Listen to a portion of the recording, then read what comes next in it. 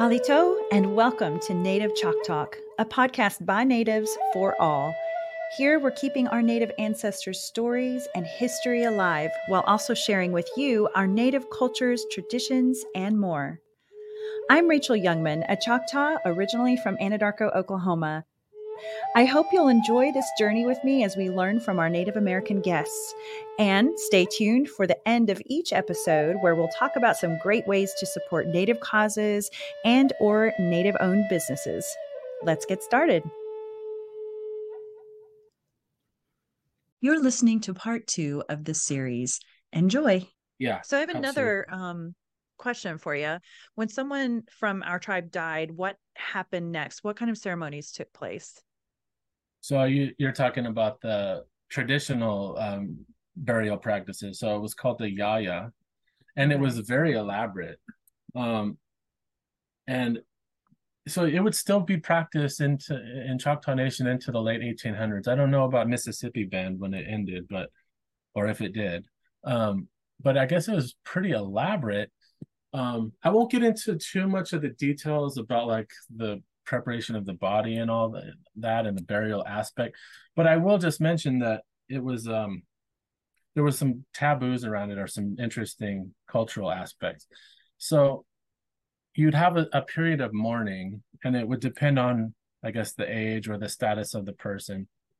But for an older, respected person, um, the period of mourning could be 6 months up to a year, and then when it at the end of it, it culminated in a yaya. Yaya just means crying, but it could last 3 days of continuous, through the night. They would do ceremonies and do sort of lamentations. um, but then at the end of it, here's the interesting thing. There was a taboo on speaking that person, the deceased person's name, to strangers. You didn't want to say the name out loud. So there's even this is where it comes up interesting in the Dawes. A lot of people don't know this. The elderly folks that were being interviewed during Dawes and they were asked about their relatives, they were hesitant to talk about it because they didn't want to speak the name. But the cultural No aspect, yeah. way. So, but the Dawes commissioners didn't understand what was going on. So, Did they um, just say, when you're reading those reports and stuff, did it just say, I can't say his name, or well, it would just say things like she didn't want to say the name, or she was, oh my gosh. hesitant. And the same thing, there was an anthropologist from the Smithsonian that had encountered the same thing with the Bayou Lacombe, which was a very traditional community down in Louisiana. And it was the same thing where he didn't understand why they wouldn't talk about their ancestry openly to strangers, at least. But it was a distinct Choctaw taboo. You didn't want to speak the name of the dead once you had gone through the formal burial and the yaya. You let it go, and that's the way it was. You know, um I just put out the first episode of this season, and it was with Chris Alvarado, who is a Kumeyaay, and he was saying that they have all these bird songs that are very ancient songs that they're yeah, bringing back to life and everything. yeah. And but he said same thing, where a lot of the bird songs were, you would sing them for the person who had just passed away, and for 1 year you never say the person's name Oh, because okay. you want them to like pass on to the next life, and if you say their name you'll stop them from passing on. Makes you wonder if maybe there was more connection among our tribes with some of those beliefs. Yeah, I live up in the Northwest, and I don't know what tribal groups do this, but I just noticed, like, my friends or my social network, when someone passes away, they'll do like a public notice that I'm gonna put away the photos of my relative, Right. and they'll do it for a year. So yeah, Oh, I do think we're yeah. related in these ways, and Oh my there's gosh. similarities, cross cultural similarities. Yeah, If you think about researchers that research one particular tribe or two or three tribes, because there's so much to learn, you could spend a lifetime just focusing on certain tribes. But then if that person were to study every tribe, I bet we'd all come up with more information, more yeah, similarities, things like that. yeah. Well, I'm fascinated by language too, and It's interesting. I'm not a fluent speaker by any means, but Same. I'm decent as a second language speaker, enough where I can pick things up. But if I listen to Chickasaw, I can get the gist. And Mhm. I was listening to Kushada, and I could pick out words. Now, when I listen to Creek and like Muskogee, I don't pick up any words at all. I mean, if you do a word list, you might see like words for deer might be the same, or black, whatever, basic Right. words. But I don't pick anything up. But there's dialects or different languages within the Creek Nation and Seminole, and there's a language I can't remember what it's called, but I think it's related to Hitchiti, and it's in Miss in or Miccosukee. It's related to Hitchiti, but in Right. Florida that's what they speak primarily, and the Muskogee language is dying out there, and vice versa. In Oklahoma, Muskogee is spoken more widely, and the Miccosukee or Hitchiti related language is kind of dying out. Oh, But really? I'm friends with some Creeks and Seminoles, and so they had posted. I'm like, hey, can I get in there just out of curiosity? I want to listen to this unique language, and they were playing, and I'm like, man, not only can I like pick out some words, I can pick out like the conjugation and the tense, Are you and kidding like I'm me? yeah, no, I was Oh my surprised. God. Yeah, I That's was surprised. Like if you look up crazy. Miccosukee, and there's another name for it, I can't remember what it's called. Like for Choctaw speakers, check it out. It'll blow your mind. It's Miccosukee. really I'm writing wild. that down. That's Yeah. crazy. The fact that you were able to pick that up. And I guess the Creek were really Creek, Chickasaw, Choctaw, they were all Oh yeah, um they had I mean, I think yeah. Miccosukee is like their main tribes, but it's a coalition of tribes or a federation. I don't know Okay. what you would call it, but the different towns. I think they even had like Yuchi, which is an isolate, and maybe even some Siouan speaking people in there. So they weren't all just Oh, Muskogee people. right. Oh wow. That's insane. I love this. Bring the different tribes together. Let's do stuff. So you and I talked last time about the Choctaws and Chickasaws and how when they came to Indian Territory, there were it basically became this melting pot of all these different tribes. And yes, they were kind of factioned out to different areas of Indian Territory. But at the same time, the Comanche and other plains tribes were very strong warriors. And once tribes like the Choctaw moved into the plains Indians territories, there was obviously some friction. So tell us about how the government tried to protect the Choctaw. So there were a few forts that were set up, during early removal era. Fort Washita is the biggest one. I don't know the dates off the top of my head, but this was during early removal era, and there were some battles that took place, especially between Chickasaws and the Southern Plains tribes that Okay. were obviously that was their home territory where the Southeast tribes were being removed to. So we were interlopers. But the tribes would warfare was highly ceremonial, and these like even Choctaws in Mississippi would cross the Mississippi River and fight the Osage and the Caddo, and other tribes west of the Mississippi, even before removal. So Wow. there's a long history Right. of this battle. Oh Now, yeah. of course, it was more ceremonial. So, but um, like there were naming practices. So, like for example, on for males, you might have several names of your life, but really, what you wanted to aspire to is getting a warrior name. So you might say you're a little kid, you get sort of a nickname. Your name is Frog or whatever. Well, as you get older, you want to be like uh, Tubby or something. And Right. I don't know how, if people understand the naming practices, but any kind of name that ends in Tubby is a Mm-hmm. warrior's name by default. Right. And usually it's like a verbal noun kind of thing. It means and he kills. So like Pisat Tubby, he looks and he kills. Cool. Hoyo Tubby, he searches or he hunts and kills. But that a tubby means that you were a warrior. And back in the day, you actually had to go into war and be a warrior to get a warrior's name. at some point it entrenched and became a surname, but that's in any traditional family that has a tubby name, if you took it back, you'd find a warrior ancestor. Cool. Whereas like I on the love that. female side, the same thing is when you're younger, you might have a sort of a nickname or a kid's name, but as you got older and you proved yourself, a lot of Hmm. traditional female names would be and she gives or she provides atima. um, and a lot of traditional names are verb based. So there might be some stereotypical Indian names with the animals and the 10 bears or whatever. It does happen. But if you look at the list of traditional names, like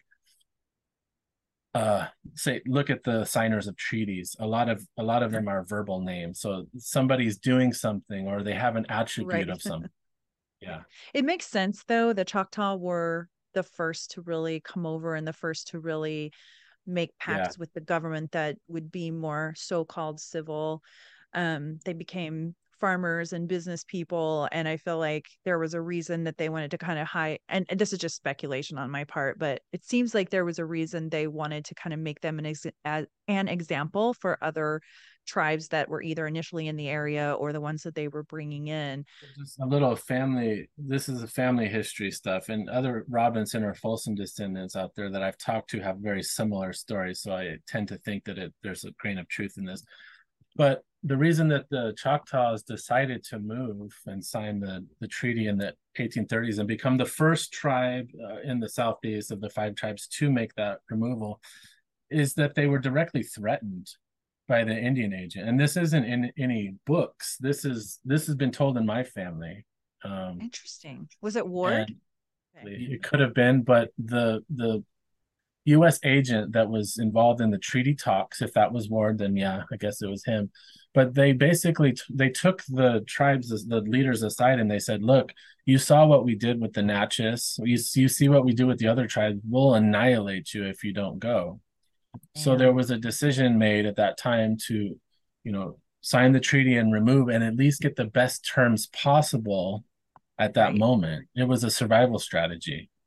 So Totally survival. I mean, these poor chiefs had to sit down and go, do we want to be wiped out? Do our children and women, is that what we want to do to them and descendants? Or do we want to go ahead and I mean it was a losing battle at that point, which is so just devastating. another interesting aspect about those treaty negotiations is when the Americans came, of course, they came the male representatives of the government. But when the tribes treated, they had a seating pattern where they were interfaced with the warriors to protect the people, but they actually had the clan mothers on the side. There's I've seen sort of sketches, an overview I of love the it. treaty of Dancing Rabbit Creek where everyone sat and it had the clan mothers up the top, and I just thought that was so cool because like they're It's looking over awesome. everything.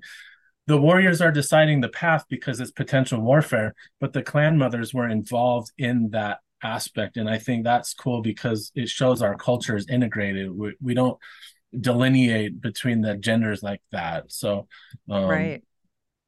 yeah. And women were seen as very valuable in multiple Oh, yeah. ways for Absolutely. multiple reasons. Yeah. So some people mistakenly think all Native American men wore big headdresses like the Plains natives, but many tribes don't wear headdresses. And some think all American Indian women wore buckskin dresses, but that's not the case either. I love dresses, but I think some are surprised when they see what our Choctaw women wore and wear. They look like prairie dresses, and we wear aprons and a diamond pattern. And of course, Yeah. these dresses, they were inspired by those who were colonizing the area, of course. But if we were to go further back, our ladies wore buckskin skirts and like no top, right? So I don't think going truly traditional is a good idea for many of us. But what else can you tell us about our traditional Choctaw clothing? Oh, that's a great question. I love this stuff, and I've kind of stumbled into this is my sort of lane right now. Ooh, I love exploring the traditional regalia and clothing, material culture, and I get a lot of questions about that, especially like you just said, like the colonial dress. Like I always am asked, like, where did this little house on the prairie dress come in? And right. What is I mean, I this? I get it, and there's a lot of acrimony around it, I know, but you have right? to understand. have to understand that it's neo-traditional. It's if you went back in time, like the full diamonds and the ruffles, if you could kind of get an overview of what Choctaw people were wearing, and we'll look at the Ohio right now. If you're Mhm. going further back in time, the ruffles got into a bigger yoke, and Okay. the diamonds turned into half diamond zigzags, and they also got smaller and more sort of dainty and delicate, and they Right. also got layered. And then also, as you move further back in time, there would be strips of ribbon, like more linear. So there was more variety. So what we Oh, have now is just a progression. I personally have a theory that the the diamonds came about as someone was kind of showing off, like, look, I can do this half diamond side, but I'm also going to do the other side and make full diamond and then sell that wow. on. Like, how Wow. cool is that? And then that just took off. But if you go back in time, you won't find full diamonds. You'll just find the zigzags. The other thing too I is had if you go no back further, idea. yeah, if you go further back in time, the dresses also start looking like Chickasaws and Choctaws are almost indistinguishable. True. Kushada dresses were the same thing, and the men's leggings are the same, where the border zigzag would be stacked, and you couldn't tell, you wouldn't be able to tell if someone was Kushada and Choctaw necessarily if you first glanced at them. I did not know Now, as that. you move further back in time, like before the fabric came into play and more traditional material, yeah, you'd have buckskin. So some ladies could wear full dresses, and there's actually some well, what's that painter's name from the 1830s? George Catlin paintings Hmm. of some ladies in very nice whitewashed buckskin dresses at a ball game.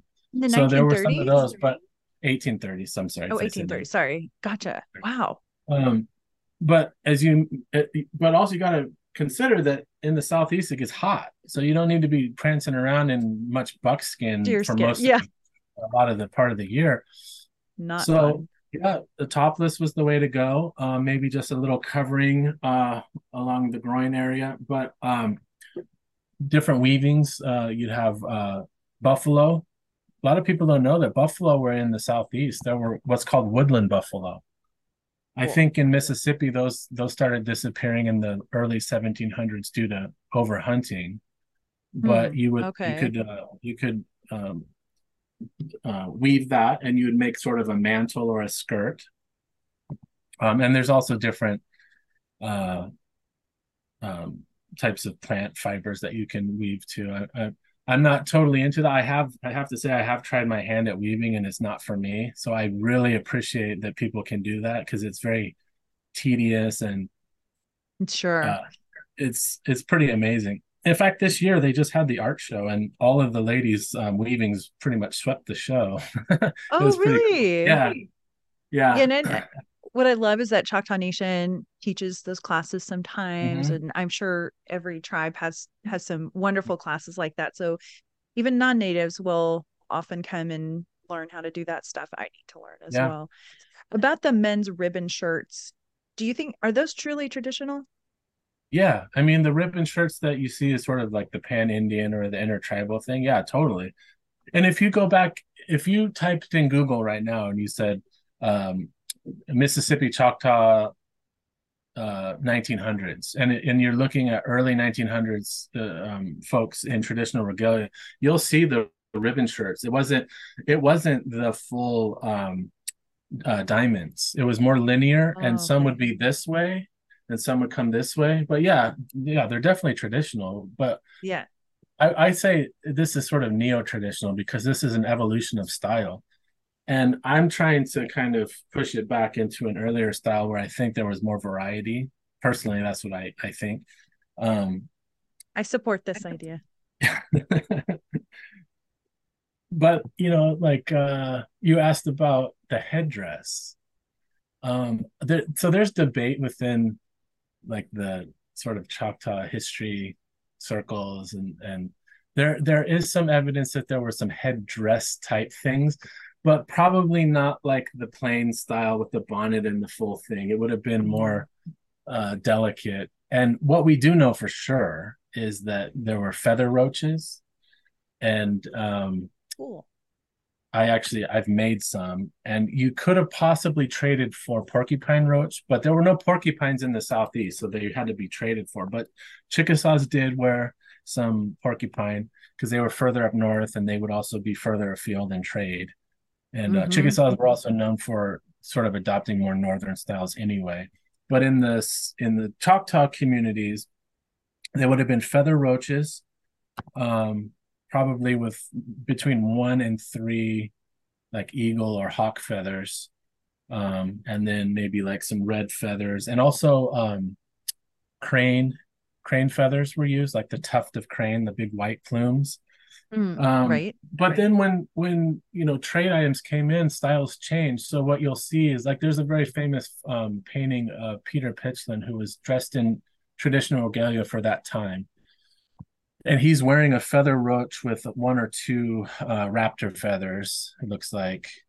But at some point, a turban became traditional, and then Yeah, which you don't trade see silk.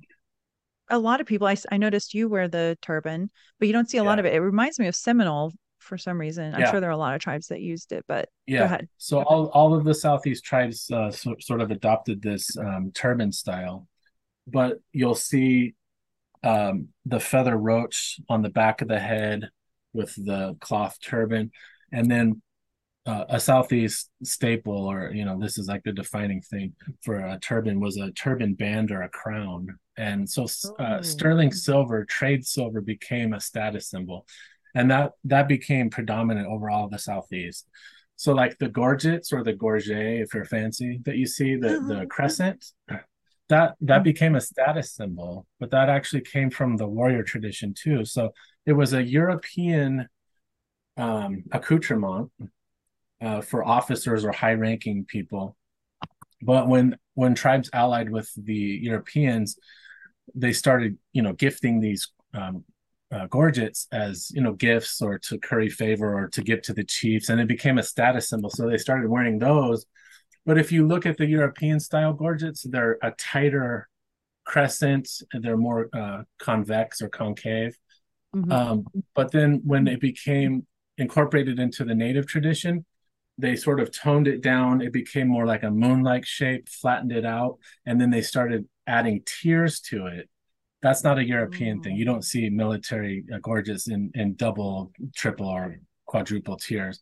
So you'll see 1, 2, 3, or sometimes 4 different levels.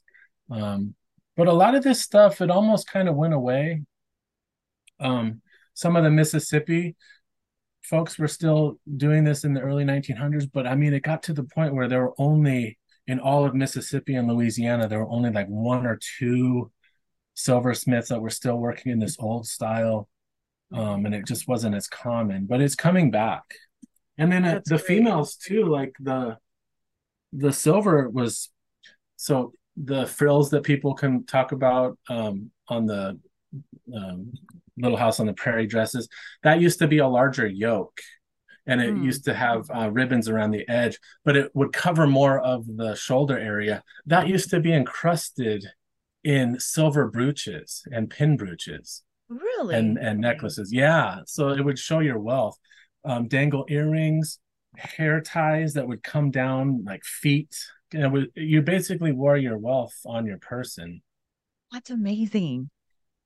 And I Yeah. noticed like before you changed your background, behind you were some of the crescent pieces of jewelry. And you made those yourself, I assume, correct? Yeah. So like, oh yeah, here you go. Go ahead. Yeah. So this, a lot of stuff Oh, I wow. fabricate and then I eventually sell, but this is my personal set. So this is That's amazing. And so that uh would have been really fancy back then oh and yeah. more of a native adaptation to what they had seen. Yeah. In fact, I'll show you. I have a military style. So you can see the difference. This would have been, you can see how it's like more concave or convex Yeah. orientation, and it's got a Ah, tighter curve. Well, when it passed on to native style, it became more like a moon crescent, and then you very can see different. it's flatter. Yeah. Okay, yeah. And the pattern in it is beautiful. So I did my zigzag half diamonds on that. And then, so Choctaw motifs are just very traditional. So a lot of moons and suns, crosses. Right. And I mean, in fact, while we're talking about that, that's something we haven't talked much about yet, is you're doing something interesting, bringing back the Southeast metal tradition. So tell us about the silversmithing of the past. Yeah, I mean, so it probably came in around, early 1700s, when Europeans really got a foothold in that area. And of course, at first it would have been the French. So the French would have used those gorgets too. And the Mm. Choctaws allied with the French. And there was a market, a European market for the Indian trade. So a lot of this stuff was made by European metalsmiths. But at some point, native smiths started acquiring the skills. Um, so you can find at different archaeological digs native produced items. So you get a hold of a silver coin, you flatten it, you got a hammer and an anvil that you traded for, Right. hammer that out and stamp in your motifs. And then it just kind of evolved from there. There were some sort of gender specific accoutrements that I've noticed. One is that the nose ring with the ball or the dangle was for males only. Females didn't wear that. Um, Males and females would wear the ball and cone earrings or the dangle earrings. Females would wear like a comb on the Mm-hmm. backside or a hair dangle. That was a female thing. And the females wore more of the brooches. Males would wear sort of what's called pin brooches, smaller ones on the shirts, but the big brooches were really, you'll see that on ladies' dresses more. Cool. So there were different styles that you would see on men and women. Side note, we were talking about traders and stuff. How far back did the traders come in and start influencing the people of what is now America, the US? Well, 1500s, so 1600s? it really depends on what tribe you're talking about and when the European colonial powers moved into a given location. So where Choctaws are, it's kind of interesting because you have the interface of French, Spanish, and English, and then Americans.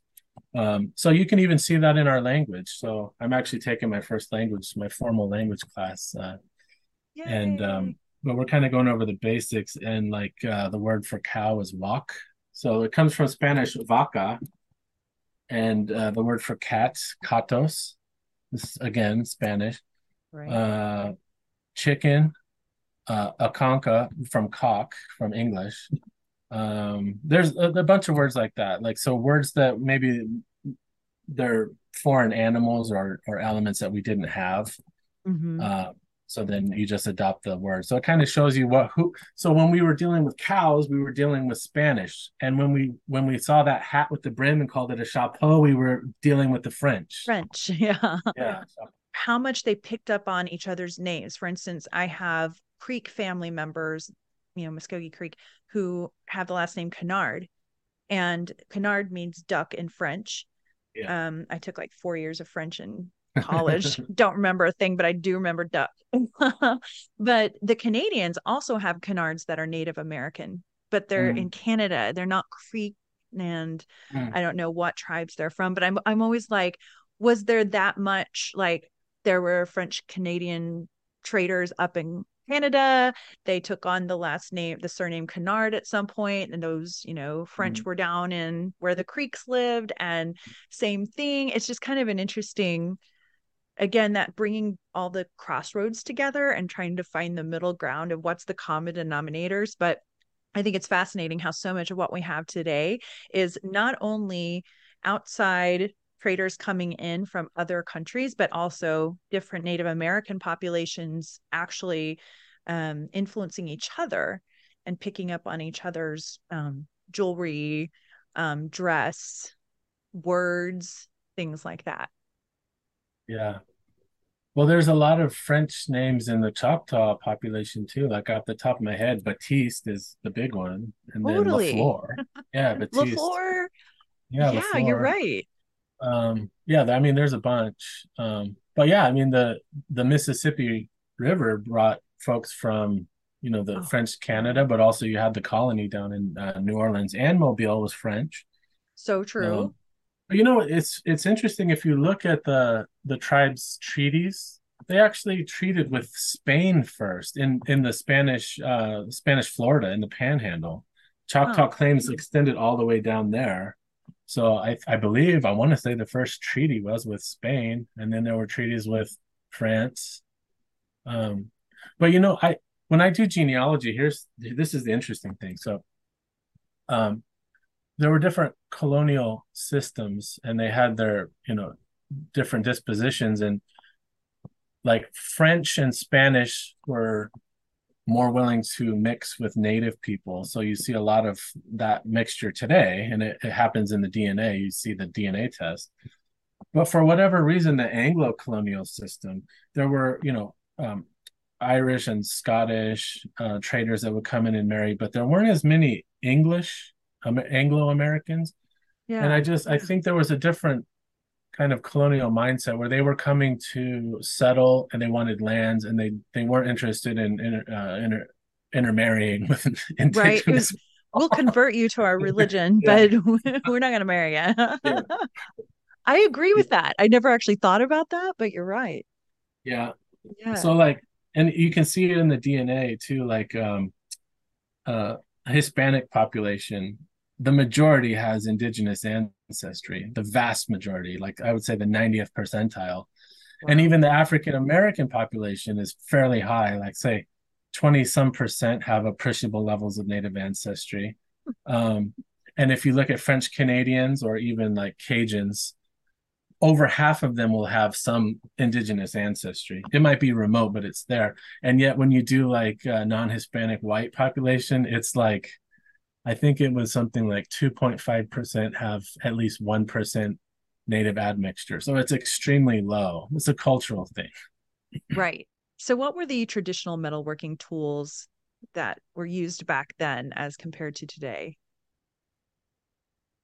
You might be surprised that at the same kind of tools that we use today would have been available back in the even 1700s, like the snips and the hammers and the anvils. It would have looked all the same. So, you trade for that. Um, but you can get a lot done with just basic tools, you know. Um, Mm-hmm. I can solder, but I do a lot of what's called cold work. So Yeah. it's a lot of hand tools. Now I'll use power tools to speed the process up, like drills and stuff. But you can get a lot done with punches, just basic hammer, a punch, an anvil, um, and even like the sandpaper and stuff. Yeah, there were files available back in the 1700s as well, 1800s. Oh, Um, yeah, metal, I assume. yeah. There were files, scissors, tin snips being traded. Yep. Yeah. I actually And want to you're, teach a class down at Choctaw Nation one day. that'd be Because so cool. I would yeah, come. I want to do like a gorget making class and maybe a brooch class. Because you can do a Perfect. lot. You don't need too much stuff. It's just a matter of understanding the process and maybe Yeah. some safety stuff. But uh, but anyone can Yeah. do it. That's great. So you do metalworking. Is that something that you're selling those pieces somewhere? Yeah. So I actually I love doing metalworking, but I can't keep up with demand. So I started an Etsy page called Talihada Metalworks. But Ah, I very infrequently have metal available. I really work directly with native folks that are doing like cultural revitalization. So mostly my stuff on Talihada is like t-shirts and swag. okay. Great. Well, we should check it out, But yeah, I mean listeners. yeah, I mean if folks are interested in metal, just shoot me a message. I do take Okay. commissions occasionally. It's But like I amazing that said, you a lot can't of even times keep it's up like with it. culture. There's so I much really demand. can't. I can't keep up with it, honestly. Wow. And that's just sort of selling in-house and working with other tribal members. And I'll work with other Southeast tribes too, like folks that work with the cultural departments and they need very traditional regalia. And I'll do stuff that, like, I'll even do stuff by hand that you wouldn't really see much these days, like hand chasing, what's called rolled edges along the gorget. Also, as I'm getting older, my arthritis is kicking in, so I Uh, can't do as much of the output as I used to. Same. It's so frustrating. And my eyesight is not good, so beading is out as well. Yeah, I can't drive at night because my eyes, I can't focus. Right? What is happening to us? I don't think anybody really warned us about, like, oh, this is what happens in your late 40s. Jeez. Well, I'm really excited about the eternal heart sculpture you're creating to honor the Choctaw Ireland relationship. So, when will it be revealed? That's a good question. So, initially we were kicking around late this year, but that's not going to happen. So we're thinking spring of 2024, but we don't have an exact date for that. I Okay, well, propose that we do it sometime around St. Patrick's Day, just because I think it would be apropos. But um, perfect. yeah, it's sort of up in the air. All right, well, we'll keep an eye out for it and I'll be sure to repost it once the news is out there about when it will be unveiled. Before we go, tell us once again how folks who are looking to trace their native ancestry can find your business. Yeah, so it's natamgen, NATAMGEN.com, or Native American Genealogy LLC is my business. But yeah, if you just punch that into Google, it should pop up. And like I mentioned before, there's different packages, so different price points. But we also do, if you have sort of a special project, or even just you needed to do a consultation about something, just Perfect. shoot me a message. Yeah. I think this is the answer to so many people's questions because many of us have looked for genealogists. Not all of them specialize in Native American ancestry, but it's nice to be able to go to a Native American person and get that information. And you are educated in it and you've been doing it for many years. So super excited about this. Before we go, are there any words of wisdom you'd like to share with our listeners, Sam?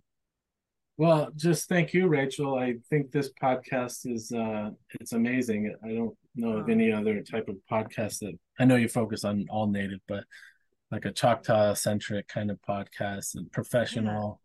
I really appreciate you reaching out. Again, we're all about preserving these stories and this history. And you're one of those stepping stones for people to be able to do that with your new business. So that's cool. The Choctaw Irish Brotherhood and Sisterhood of 176 years ago lives on today. May we never forget the suffering of those who walked the Trail of Tears and of the Irish who lost so many lives during the famine. And may we also celebrate the resilience and hope that lives on among our people. Sam Yakoki for joining me today. Yuck, okay. Thanks for listening to Native Chalk Talk. Be sure to join our community on Facebook, Instagram, Twitter, and LinkedIn. Simply search for Native Chalk Talk. That's Native, CHOCTALK.